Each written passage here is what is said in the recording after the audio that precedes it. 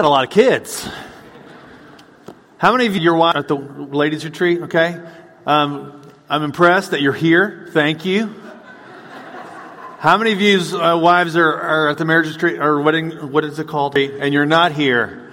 That was supposed to be a joke. It would have been a lot of fun. Well, hey, we survived. 2 kids. We survived. It was kind of like Lord of the Flies at around 7 house, which lets me know that my wife is very important in my family. But good whenever people can get together and just worship together and take some time. Thank you for being here. This is a good place to be. I'm looking forward to this morning's. We're in Purpose Month, and I wanted to start by letting you know that this past week I went to lunch with somebody, a friend, a new friend, I guess, but he goes to this church. He's in our church family, and we were at a restaurant, and the waitress came up. Is it okay to say waitress? The food server came up, and he looked at her and he says, "Hey, we're about to pray." He called her by name, by the way. He said, "And I wanted to know, is there anything we could pray for you about?" And she said, "Well, yes." And she started telling us about her son, and her son has some medical issues. There, we all grabbed hands and we prayed. A little while later, in the same lunch, he saw the busboy. And the busboy came over to him, shook his hand. And he went on to start telling me all of the positive things about this busboy. So, this man has, I would say, you probably doesn't know these people personally, intimately, like you do with your friends, but he has taken the time to get to know them on some level. Whenever I'm just making sure that my food's there on time. But it's good to see whenever somebody is looking for opportunity, which really has reminded me again how honored and humbled I am to be able to be alongside such people here. I keep reminding myself that this church is descended from a congregation that has spanned decades. People who weren't perfect, but who recognized the need for forgiveness and holy community. This church has descended from people who aren't satisfied with simply contribute to the needs of one another and to the needs of this community. This congregation has a rich history of planting churches, serving others beyond these walls here, beyond these 5 acres. In fact, the ministries that have emerged from this congregation has reached beyond differences, beyond worship styles, beyond preference. Ministry that has literally helped to shape the city. That's awesome. And that's God. I believe that when we are courageous enough to stand as a witness to what God has done in our life, that He's going to bless that testimony. And I think He's blessed you, and He's continuing to bless you. Are we perfect? No. If we did, we wouldn't need to meet together. We wouldn't need to be here because we'd have it all right and we'd be perfect. But do we know who we serve? Yes, we do. And we continue to stand as a witness to what God has in our life and in the life of our church. To be able to serve along such people with such history, it really does continue to humble me and encourage. And I hope it inspires you as well. And as we move into our life, I want you to keep that in mind. Keep this legacy in mind as we keep our eyes on the road that lay ahead. Our Heavenly Father, we are thankful. I think sometimes we take for granted, Lord, the space that you have given us. I know I do. And I pray this morning that you would help remind us that we are all imperfect people who have been called to mission. And for some reason, you have faith in us that we will carry it out. So Lord, continue to encourage us and inspire us. Continue to motivate us and put people in our life, those people who are waiting. Lord, keep putting them in our life so that we will start paying attention more and blessing others when we can. Lord, we pray for those folks who have been affected by a horrible shooting in Florida. Lord, and we pray that you would forgive us for the words we have said after, flippantly, blatantly. Lord, help us to paying attention to one another in the best and in the worst of moments. We know that in our best and worst moments, we still hope people will pay attention to us. So Lord, please help us. Help us to not turn a blind eye to those people around us who need our help. In Jesus' name, amen. This morning we're talking about purpose, what we do and why we do it. Now, personally, we talk about this. We're talking about it as a congregation as well. That's what our entire month is. And Brian mentioned it earlier, that next week is Purpose Month. And hopefully we're going to be able to, as a congregation, to seeing these ministries and seeing our missions through for yet another year. So the question I continue to ask you this month is, you know what you do, but do you know why you do it? Have you clarified your why?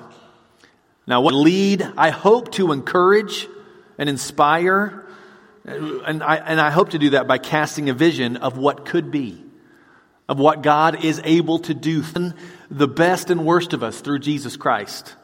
And why do I do it? I do this because God has saved me from myself and continues to do so on a daily basis. I do this because I believe that even though the way of Jesus is not the easiest way, that it is the only way that leads to life. It is the only way finding our purpose, both now and forever. I do what I do because I love God with all that I am and all that I have. I do this because I have been shown love by others. And I want to show that love to others, the same love that has been shown to me. My why is very clear, but I will tell you that there are moments, several moments, when I need to be reminded of my why, just like you do.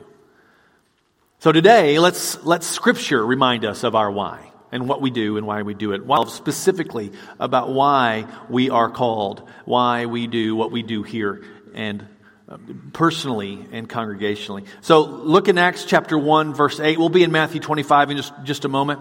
But if you remember, 8 very clearly says this. You will receive power when the Holy Spirit comes on you, and you will be my witnesses in Jerusalem, in all Judea, and in Samaria, and to the ends of the earth. Now, if you haven't noticed, we're looking at this text kind of in reverse order. Last week, we talked about the ends of the earth. We had a great conversation with Jennifer Ashlock. If you were not here last week, the reason, go online or look on iTunes for Johnson Street Church of Christ and listen to the sermon. Jennifer had some wonderful things to say, and God is using you through her in a land far, far away. I mean, it's amazing the things that she is able to do. So listen to that. I want to encourage you that we are continuing to be a witness to the end of the earth.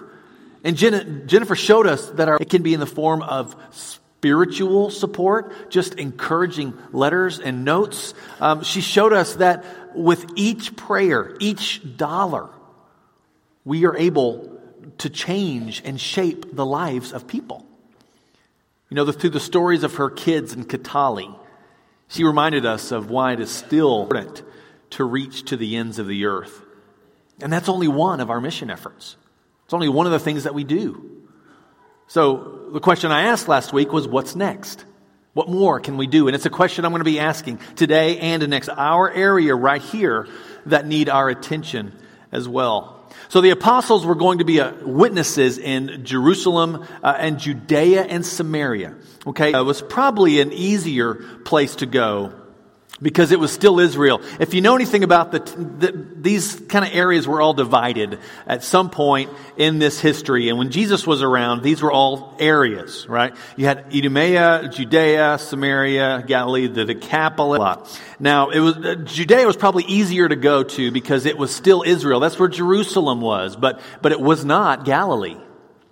Galilee is different than Judea in lots of different ways. In fact, Galilee, you've probably heard this before, the people in Galilee were considered less refined.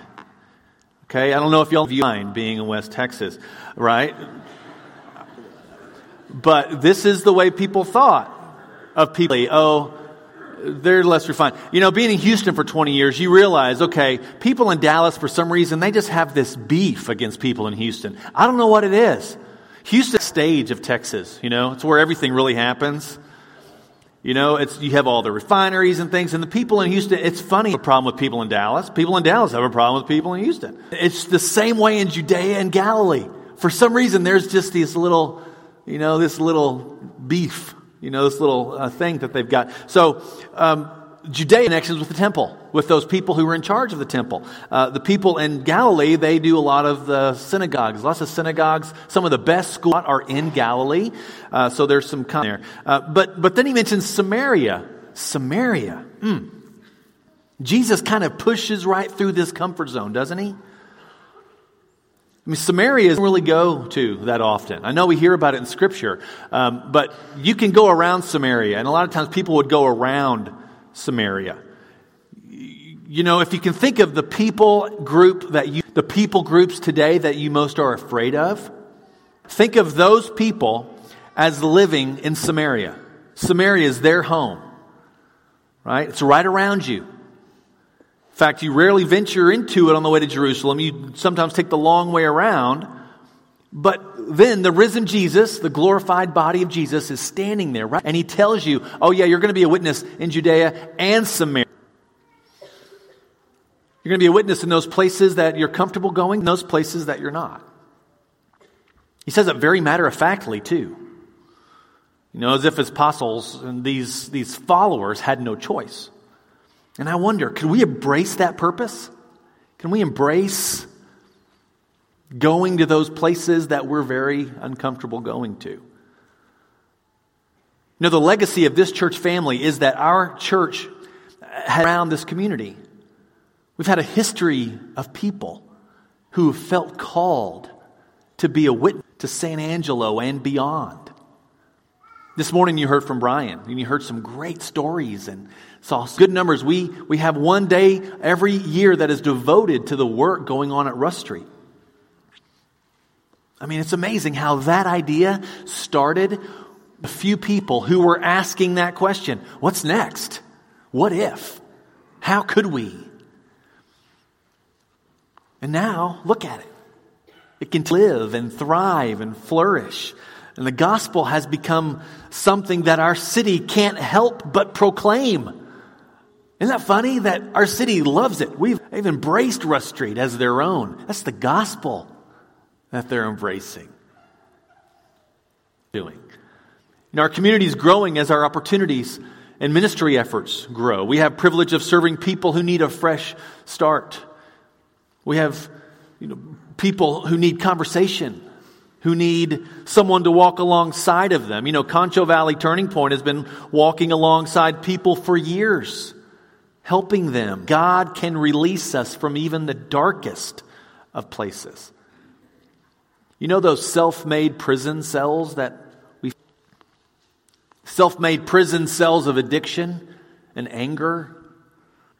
What a gift to have someone willing to come into the darkness and walk us out. People who are willing to say, hey, I've got safety to offer you. I've got grace and mercy and solid ground here for you. God continues to reach people, and it continues to reach into areas that make many of us uncomfortable. But really, isn't that where God, in the middle of that discomfort, that uncomfortable space? We have some people in this church family who minister to those people in our county jail. You may not know that. They help see people. They help people to see that even though they think their life is wrecked, there is still hope in the name of Jesus Christ.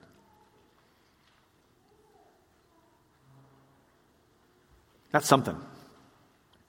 We also have people who focus on helping those in need around us, feeding the hungry. On their own, apart from any organization, they're just doing it. People said, hey, I want to do something, and so they do it. And it's ongoing. Man, it's awesome to see it. Whenever people take it on themselves to love and to serve others, and it disrupts their week, that's the gospel. The other day I was driving down the service road, and I saw a guy, so I had to roll the window down, gave him some money, and I said, hey, you know there's a free meal coming. And he knew exactly what I was talking about. He goes, oh yeah, it's at this. Other things happening, whether we're helping people find financial freedom from their, I tell you, money is so tough. Somebody get their way out of financial bondage. It's something that we do here every Wednesday. You know, people are helping in a very basic way. I mean, what better way is there to witness to somebody, to help them in their time of need? And the people here are doing this in the name of Jesus. You know, who are from out of town, whose families are in the hospital. I mean, we know what we do here. And I want us to remind ourselves why we do it. Turn to Matthew 25. This is something you've heard several times. This is the parable Jesus is telling his disciples. 25, starting in verse 31, 31 and then to 34. When the Son of Man comes in his glory and all the angels will sit on his glorious throne. Verse 34. Then the King will say to those on his right, come, you who are blessed by my Father, take your inheritance, the kingdom prepared for you since the creation of the world. For I was hungry and you gave me something to eat. I was thirsty and you gave me something to drink. I was a stranger and you invited me in. I needed clothes and you clothed me. I was sick and you looked at me. Then the righteous will answer him, Lord, when did we see you hungry and feed you, or thirsty and give you something to drink? When did we see you a stranger and invite you in, or needing clothes and clothe you? When did we see you sick or in prison and go to visit you? The King will reply, truly I tell you, whatever you least of these brothers and sisters of mine, you did it for me. Which makes me wonder, if Jesus had told and there's eternal life and an inheritance, then shouldn't serving and helping those who have absolutely nothing to offer be part of our purpose? I mean, of course it should, which leads me to another question. At those people who are in need, how often are we able to help and serve others in and around our community, not only the poor, but everyone? I mean, considering that most of our Christian life happens outside this building, how many people could we really be blessing? Now, I know you're probably thinking, well, I have a few people at the office, or I know if y'all are at school, y'all are thinking, man, there's so many people at school, I can't possibly reach them all. I don't know if you're actually thinking that, but let's just say you are. Wherever you are in this spectrum, whether you think there's not enough or you think there's way too many, I'm going to tell you that we all have an average of about 6 to 8 people that we see every single week that we could be blessed. We have an average of 7 to 8 people that we see each and every day. Coffee shop every day. We may go to the gas station once a week. We may go over here. We may go to this place and that place. You'll see some of the same people over and over again. Do we realize they're the same people over and over? I mean, granted, I know we have our family, and that's the people we see the most, unless you're a teenager. Usually you see the same types of people, but what about the others? You know, what about those people at school? What about those people that you see at lunch? See people that you see, I don't know if you have all mundane of places. What about them? What if we began to see them not as an interruption or as a distraction or as something around to get to where we need to be? What if we stopped looking at these people like that and started looking at them as opportunities?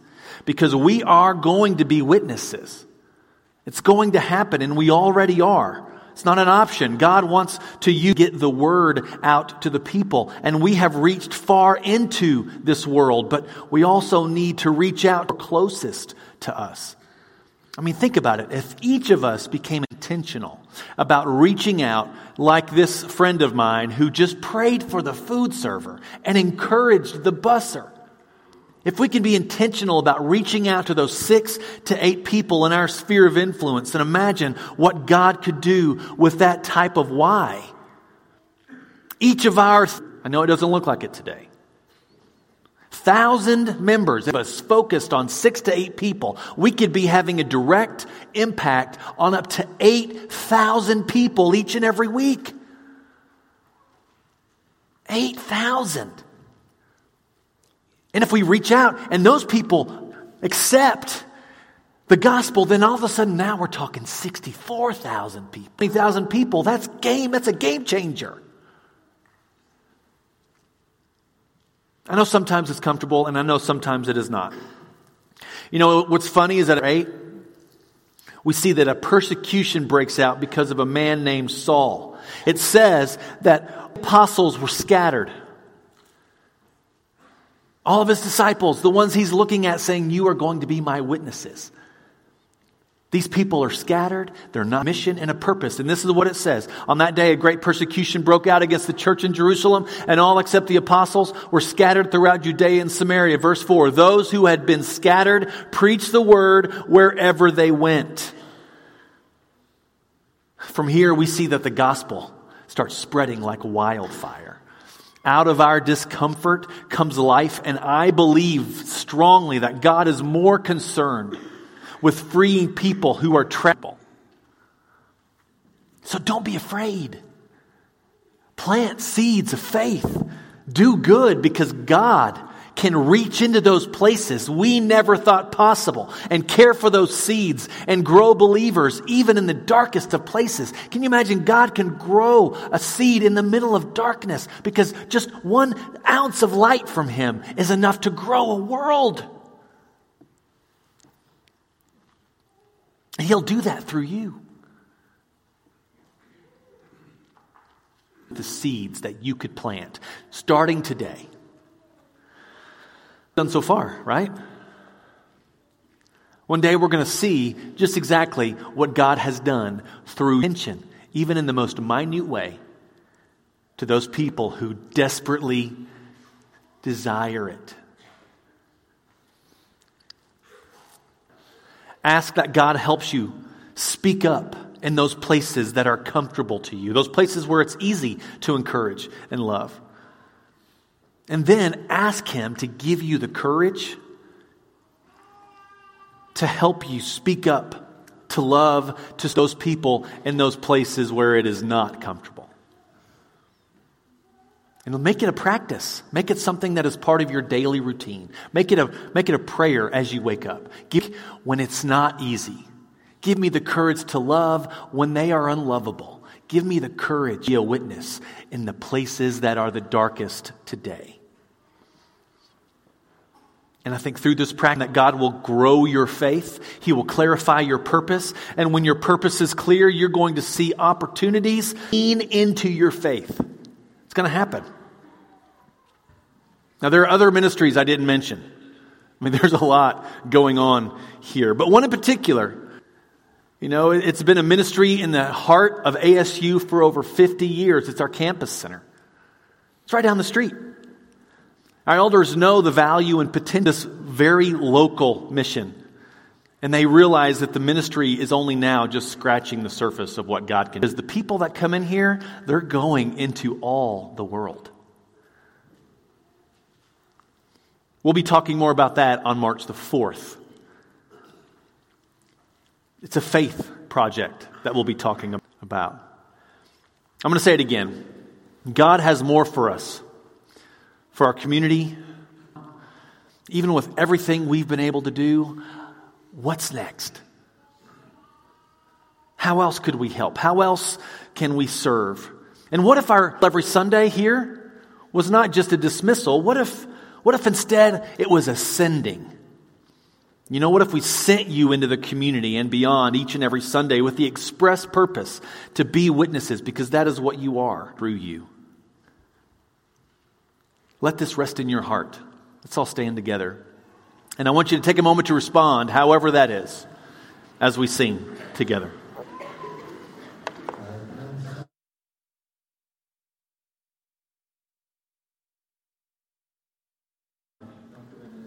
I'll say this before.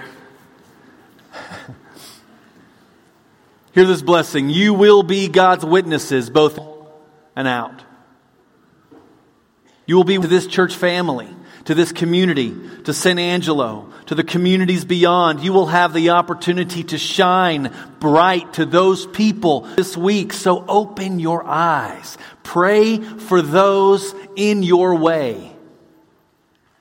Share what God has done, even when it may be uncomfortable.